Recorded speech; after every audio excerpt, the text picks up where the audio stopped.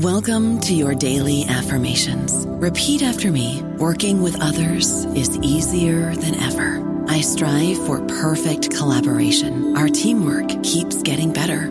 Yeah, affirmations are great, but Monday.com can really get you the teamwork you desire. Work together easily and share files, updates, data, and just about anything you want all in one platform. Affirm yes to start, or tap the banner to go to Monday.com. This episode is brought to you by Kia's first 3-row, all-electric SUV, the Kia EV9, with available all-wheel drive and seating for up to 7 adults. With 0 to 60 speed that thrills you 1 minute and available lounge seats that unwind you the next. Visit kia.com/EV9 to learn more. Ask your Kia dealer for availability. No system, no matter how advanced, can compensate for all driver error and or driving conditions. Always drive safely. Hello, it is Ryan, and I was on a flight the other day playing one of my favorite social spin slot games on ChumbaCasino.com. I looked over at the person sitting next to me, and you know what they were doing? They were also playing Chumba Casino. Coincidence? I think not. Everybody's loving having fun with it. Chumba Casino is home to hundreds of casino-style games that you can play for free anytime, anywhere, even at 30,000 feet. So sign up now at ChumbaCasino.com to claim your free welcome bonus. That's ChumbaCasino.com and live the Chumba life. No purchase necessary. VGW. Void where prohibited by law. See terms and conditions. 18+. This is New Books in Science Fiction and Fantasy. I'm your host, Rob Wolf, and today I'm chatting with Cameron Hurley about her fantasy epic, The Mirror Empire, about civilizations on the brink of a genocidal war in which the enemy combatants come from a mirror world. Cameron's previous novels are God's War, Infidel, and Rapture, a science fantasy noir series which earned her the Sidney J. Bounds Award for Best Newcomer and the Kitschy Award for Best Debut Novel. She also won 2 Hugo Awards in 2014, one for an essay on the history of women in conflict, which was also the first blog post to ever win a Hugo Award. She's been a finalist for the Arthur C. Clarke Award, Nebula Award, the Locus Award, and the BSFA Award for Best Novel. Welcome to the podcast. Oh, thank you for having me. Well, there's so much going on in the Mirror Empire. I'm afraid to even start to talk about it because, you know, the 10 things we do talk about, there'll be 20 things that were just as fascinating that we will have skipped. But I'm just going to dive in, and I thought one of the best ways to begin discussing it is talking about how you built the story, actually. And I read an interview where you said you actually started creating the world in which it's set when you were a kid, and that eventually, over the years, you've rewritten the Mirror Empire more than a dozen times. Yeah, this was actually the book that I planned on. I tried to sell this book before my first novel, which came out in 2011, and that was God's War.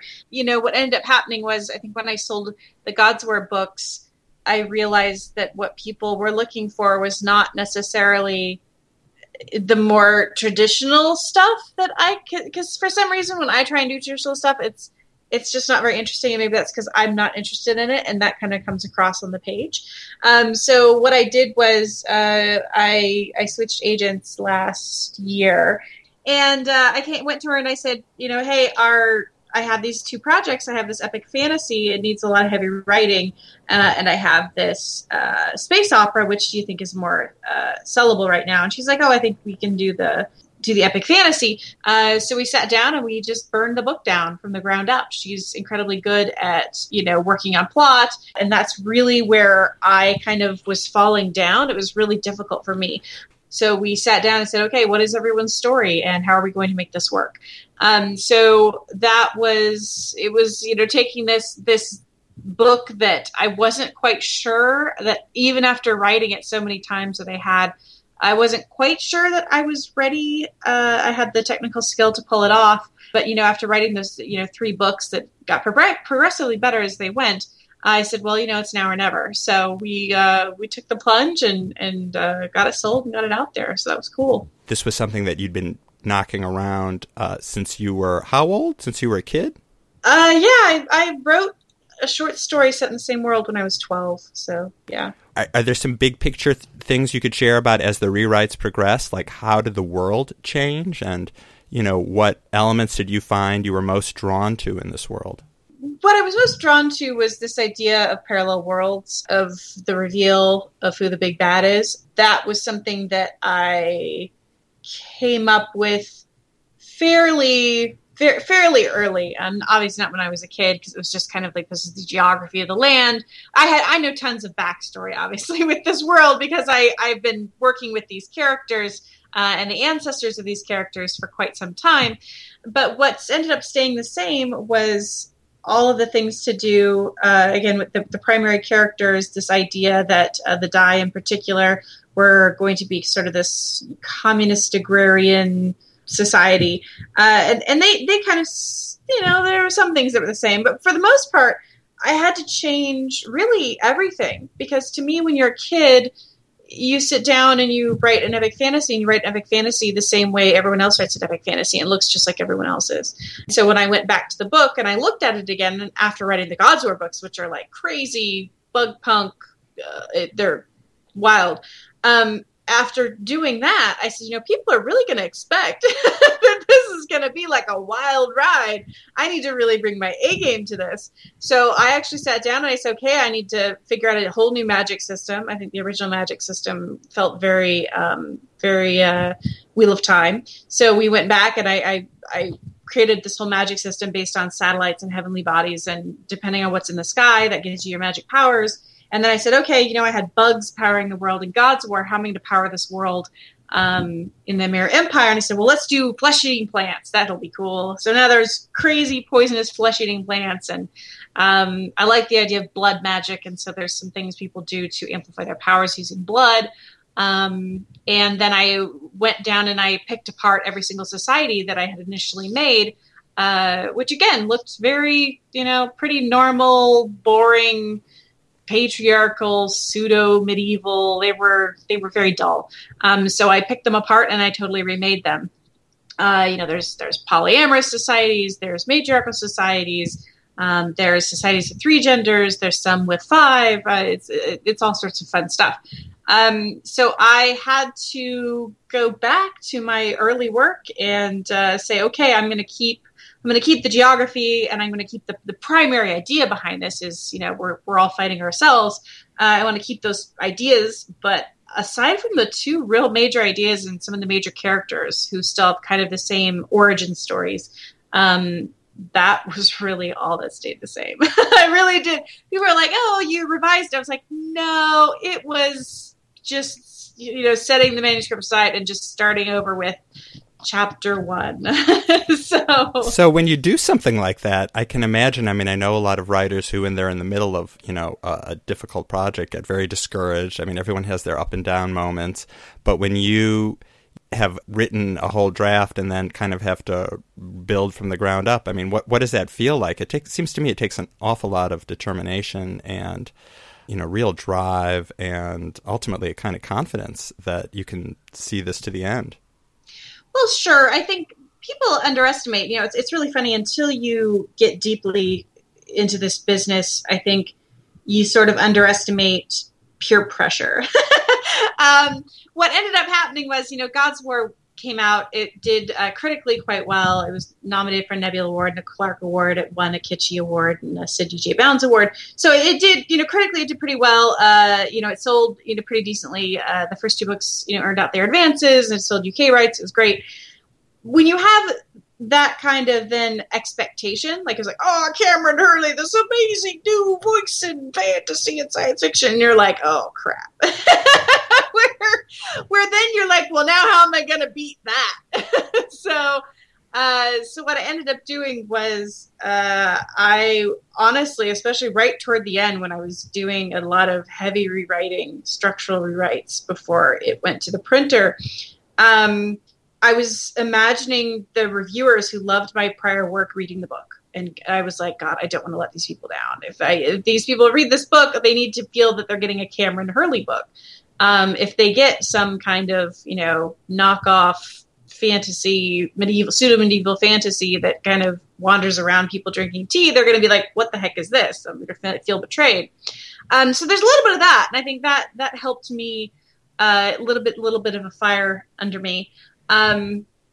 to make sure that I got it right. And it was also, I mean, quite simply, my first publishing experience was not the greatest, didn't have the greatest publisher.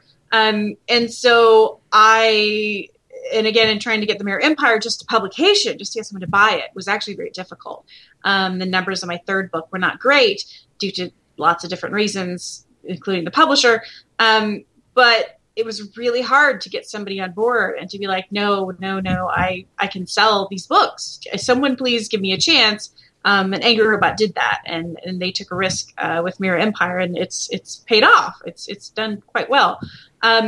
So that was a lot of the motivation is just you sitting there and going, well, am I going to be a one-hit wonder? Because this is what I want to do my entire life. And now I have an opportunity, but are the doors of publishing going to close? Do I need to self-publish and re-up my reputation, in a different way? Luckily I didn't have to do that. But this business is not, a lot of people look and they're like, oh, you published one novel, then you are always publishing novels, you're always successful. That's not how it works. You are only as good as your last book. If your last book doesn't sell, then you're not going to sell other work. It's really difficult. This is an up and down business. It's not a straight trajectory. Some people are up, some people are down. And you have to work really, really hard. And I think that's very motivating for me, knowing that I have to work that hard just to stay in the game.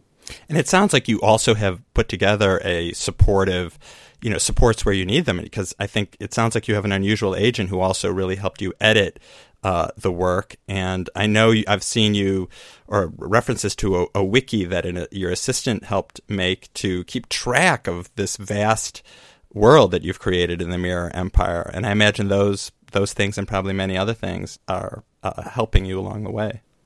Oh, absolutely. If you're going to have a goal in life, I don't care what it is, you want to be a CEO, you want to open your own business, you want to be a writer, you need to surround yourself with people who support what you are doing. That's everyone. If your family does not support what you do, then maybe don't see them as much. I hate to say it, but if you have a partner who does not support what you do, you maybe should look at a different partner. If the agent that you have is not working out and your styles just do not work and you're not getting what you need from that relationship, then you need to find an agent who works. I found a fabulous assistant who helps out with a ton of the stuff that I work on as far as like admin. She does line edits and things like that.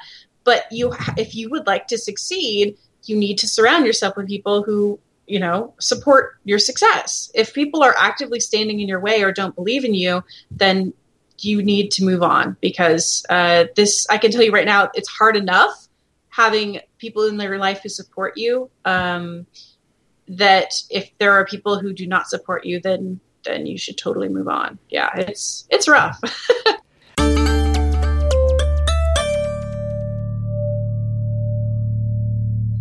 I want to ask you, in describing the way you kind of upped your game in the book by creating these different cultures where, there's polyamory and there's a matriarchal society and all the things that you described, it seemed to tie into the essay that you wrote that earned you one of your Hugo Awards. We have always fought, challenging the women, cattle, and slaves narrative. That's the title of the essay. And the message I got from it was that we're all culturally brainwashed to think of women as falling into fixed roles, but basically you're saying, that's not the truth. That's not even based on reality. And there's this line, one of my favorite lines in the essay, you say, let's just put it this way. If you think there's a thing, anything, women didn't do in the past, you're wrong. Women, now and then, even made a habit of peeing standing up. I thought that was funny. So, that's not even true, that these stereotypes are these ways we are trapped by our culture to think of anyone, really. I mean, men, women, whoever, whatever prejudices we have, they're not rooted in the way the world really is. And also, you're making the point that, especially for fantasy writing, it's very hampering to go enter it that way with these prejudices, these things we might not even be aware of. You really need to unchain your imagination so you can write the best mind-blowing, world-building universe possible. Okay, so that was a long way of asking how did you do that? How do you free your mind to invent a world that is unhinged and unattached from the world we live in? Well, people find my first draft process very funny because my first drafts are basically just dialogue and fight scenes. They're actually really lazy. It's just me getting down the plot. It's like, okay, what do I need so that A plus B equals C? And then we get there. What I do then is I go back. I'm actually sitting here at my desk. I have about 40 library books on different kinds of poisons and plants. And one that's about anarchical government and the Queen of the Mongols, about the Mongol queens. And I have stuff about slavery and how people determined, humanity and personhood throughout the ages. And what I end up doing is then I do all of my reading and my research. My background is actually in history. And I start to add in little details. I start to add in details of people's daily lives. Every time I made an assumption about something, oh, this is what the kitchen looks like. Well, is that really what the kitchen looks like? What if there are spiders up above who, have bioluminescence and that, powers the kitchen? I don't know, right? Like you just make things up. And you want to do that just because it adds a lot of that sense of wonder to your work. If I walk into every scene and I know exactly what's going to be happening in every scene, then why don't I just write literary fiction? Why am I writing fantasy or science fiction? I want things to look and feel and be really different. I love that awe where you're just like, oh, what just happened? Like, wow, is that serious? I think, the third, I was actually rereading my third book, Rapture, the other day. And it's like people are like walking into these giant calcified bugs with like bioluminescence on the floor and the ceilings. Like that's how they wander around. It's like a shop, right? It's like the mall. Like it's like this giant bioluminescent filled bug that's been calcified. But anyway, so what you want is to do things that are just that strike, kind of this awe in the reader. If you're bored writing it, people are going to be really bored reading it. So I go back through and I do a successive rewrites. I rewrite and I rewrite and I rewrite. I also was very lucky, again, in a lot of my work that I have some great first readers. And so they go through and they'll read things and they'll say, this was kind of lazy. This was kind of expected. These gender roles are messed up. Do you realize that, this happened to me in one of my books, my prior books? They're like, you just killed the only gay character in your novel. And I was like, oh my God. You do these things. We are all raised with this bad programming. We are raised on these stories. We see them every day. The cool thing about being an adult and being a writer in the creative industry, like someone who's putting out these books, and this stuff feeds up, right? This stuff, all of our books and novels and things that we're writing now, these feed up into movies. They feed up into video games. They feed up into tabletop games. They feed up into comic books. Like this is the work that then could become the cultural zeitgeist. So if we start from here, from novels, and we write this cheap stuff that everyone has seen all the time in these bad stories that are horribly racist and ridiculous with these, narratives that we've seen a bazillion times, it will feed up. And we're starting it. And we have the awesome power as creators to stop writing those bad stories, those stories that are just toxic. They are toxic to our culture. They are toxic to ourselves. They are toxic for our children. They're toxic for the people that we love and care about. They're toxic for society.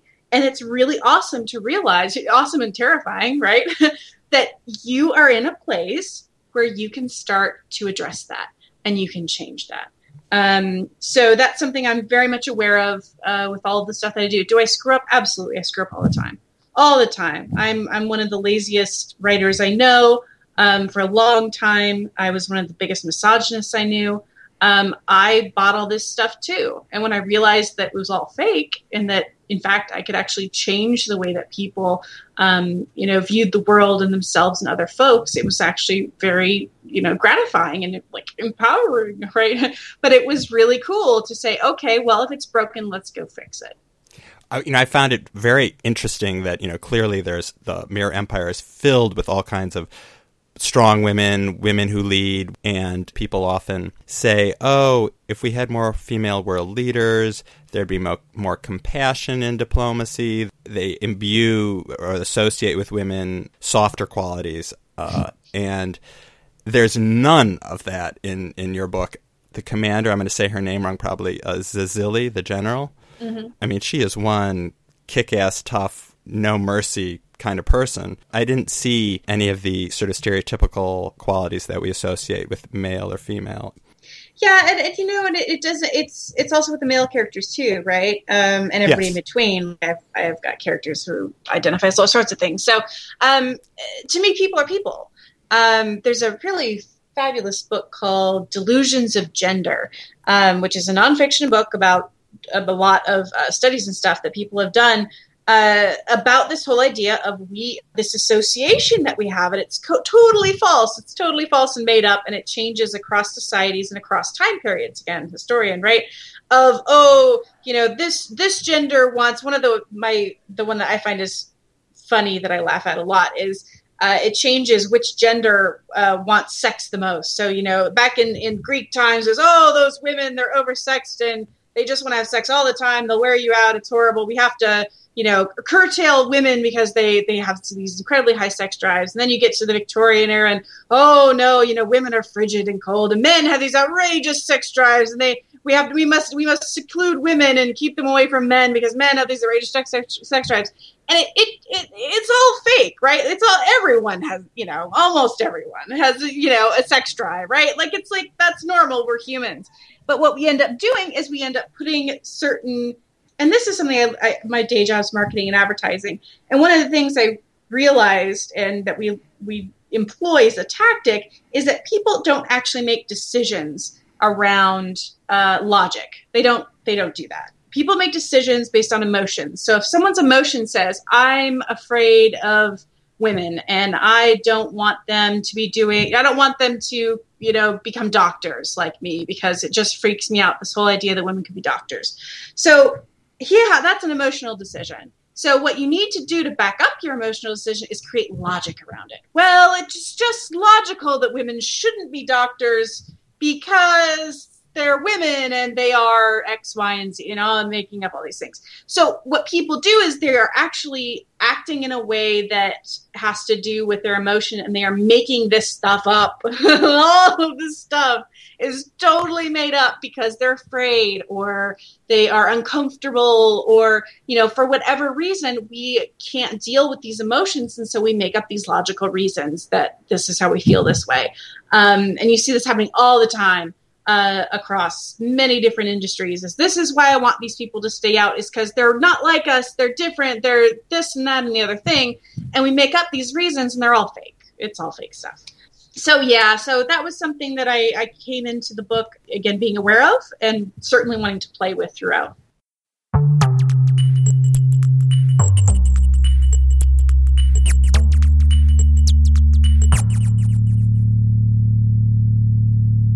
Let me ask you about your interest in writing about war and battles. Where does that come from?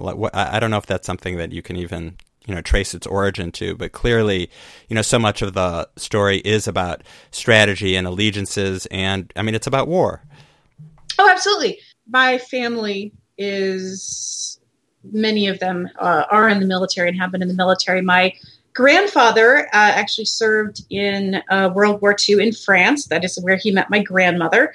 His job was to put all of the bodies from the concentration camps onto trucks and dispose of those bodies. That was one of the things that he did throughout the war.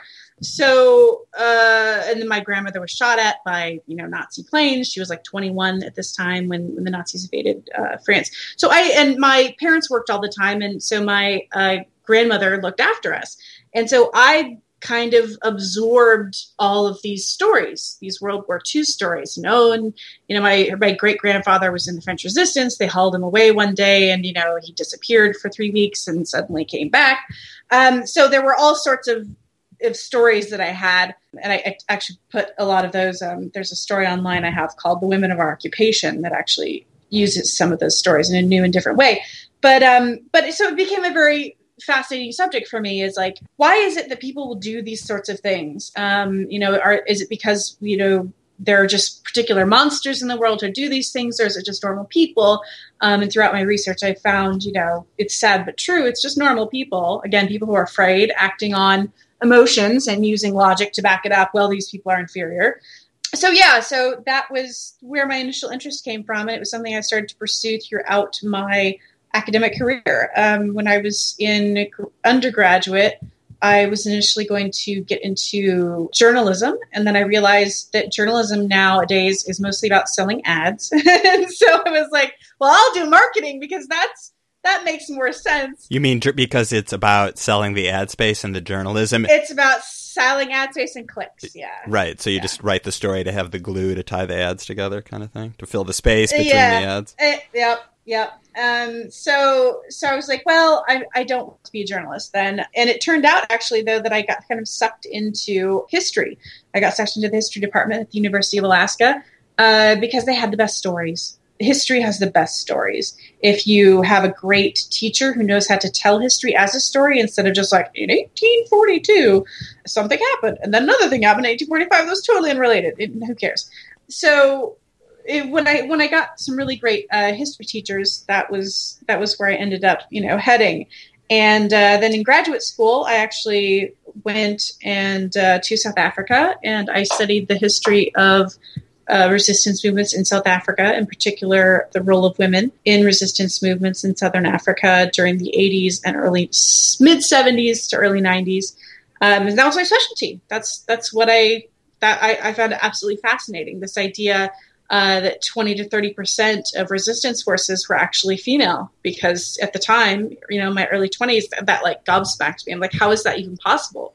What TV show, right? Do you ever watch that's like, oh, the resistance forces, 3 out of every 10 is a woman. And when you say forces, I mean, these are like combat forces, or are these? Yeah, like combat forces, like the people who go in and, they strap on the gun and they go plant the bombs and they do the stuff. Yeah, but we don't see it. I think I actually found it really fascinating. I was reading the novel, what is it called? It's the novel that Die Hard is based on. But in the original novel, which was written in the late 70s, half the terrorists who are part of a resistance movement in the novel are women. And so I was like, oh, well, and it was funny because my view has changed. I'm like, oh, that's so realistic. It's nice to see something realistic. Like, oh, it's about 3 out of 10 was a woman. I'm like, oh, so nice. But at the time, when I first saw this, I couldn't believe it because I had never seen it. But it's the truth, and we are not exposed to it, unfortunately. I wondered if you wanted to talk just a little bit about the weapons that are in the book, because in one of the worlds, in both worlds, the weapons can be infused with magic, and in one of them it seems as if they're actually growing out of their bodies, the weapons. And it's almost like war being an integral part of who they are. It's actually organic to them in some ways. Yeah, that was and in fact I was actually talking with my husband about that because he was like, oh, the swords come out of their wrists, that'll be wouldn't that be a cool idea? I was like, oh yeah, it's a totally cool idea. I said, but if we do that, then obviously the pacifist society isn't going to have that. And he kind of looks at me, and I said, well, the pacifists, why would they need weapons at the call all the time? And he was like, oh, darn it. I was like, well, but that's okay, because for society, the other society, on the other side, in another world, where war is what you do. And if part of your rite of passage is, you have a literal weapon implanted into your arm, welcome to adulthood, go to war, and that is what you do. And it was just a very wonderful symbol of how differently these societies sort of view life and what it is they're going to be tackling. I like the idea also of these kind of organic weapons, like you infuse different sorts of branches and plants and things, and then you fight with them. Just because, again, it's something a little bit different, and it was something very much a symbol of that world. It was something that to me made much more sense than some guy, is beating, putting the hammer to the metal all the time. It's like, no, this just makes more sense. Which again, when you look at it from a world building perspective, if you are deep enough into your world and you start to make those connections, then you know that you've actually got a really vibrant, thriving world in your head. Because then you, instead of just relying on, oh, well, of course they have a sword, you start to go, wait a minute, why would they be at a forge when they've got these magical satellite things going on? They can infuse things with the power of these satellites. And then, you know, all the plants and things are very integral to the technology of the world. Why wouldn't they fuse those things together? That just makes sense, right? You start to actually put yourself logically into their shoes, and that was how those weapons came to be. It was the same in the Godsware universe, where, yeah, they have some organic weapons, and they have acid spraying weapons. They've got weapons, you know, bugs are the weapons. So it was, again, just kind of thinking through, okay, if you're going to have a society that runs on X, then X needs to be part of every single thing that they do. The Mirror Empire is book 1 in the World Breaker saga, so I wondered if there's anything you can tell us about where the series is going to take us. Well, book 2, Empire Ascendant, I am frantically rushing to finish it now. It's due February 1st, so and then that will come out October of 2015.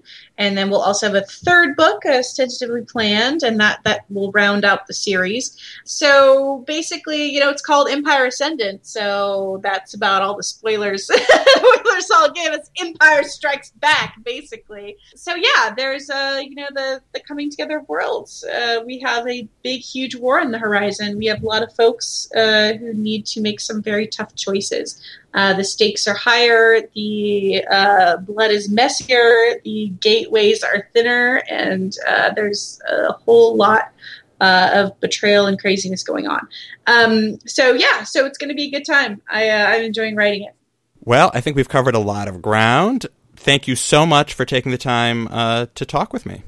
Oh, thank you so much for having me. Do you want to tell people where they can find you on the web? Yes, they can find me at CameronHurley.com, and that is Cameron with a K. I'm also very active on Twitter at Cameron Hurley. Wonderful. I have been talking to Cameron Hurley about her epic, The Mirror Empire. It's the first book in the World Breaker saga, published by Angry Robot Books, and it came out just this past August, and as Cameron said, you can look for the next installment. Did you say October of next year? October 2015. Excellent. You can listen to more podcasts at our website, www.newbooksinScienceFiction.com, or on iTunes or other podcasting apps. Please consider leaving a review if you like what you've heard. You can also find us on Facebook and on Twitter at New Books Sci-Fi. I'm Rob Wolf. Follow me on Twitter at RobWolfBooks. Our logo is by Michael Thibodeau, theme music by Michael Aaron. The editor of the New Books Network is Marshall Poe. I am planning to speak next to Ben H. Winters, author of the Last Policeman series. So stay tuned, and thank you so much for listening.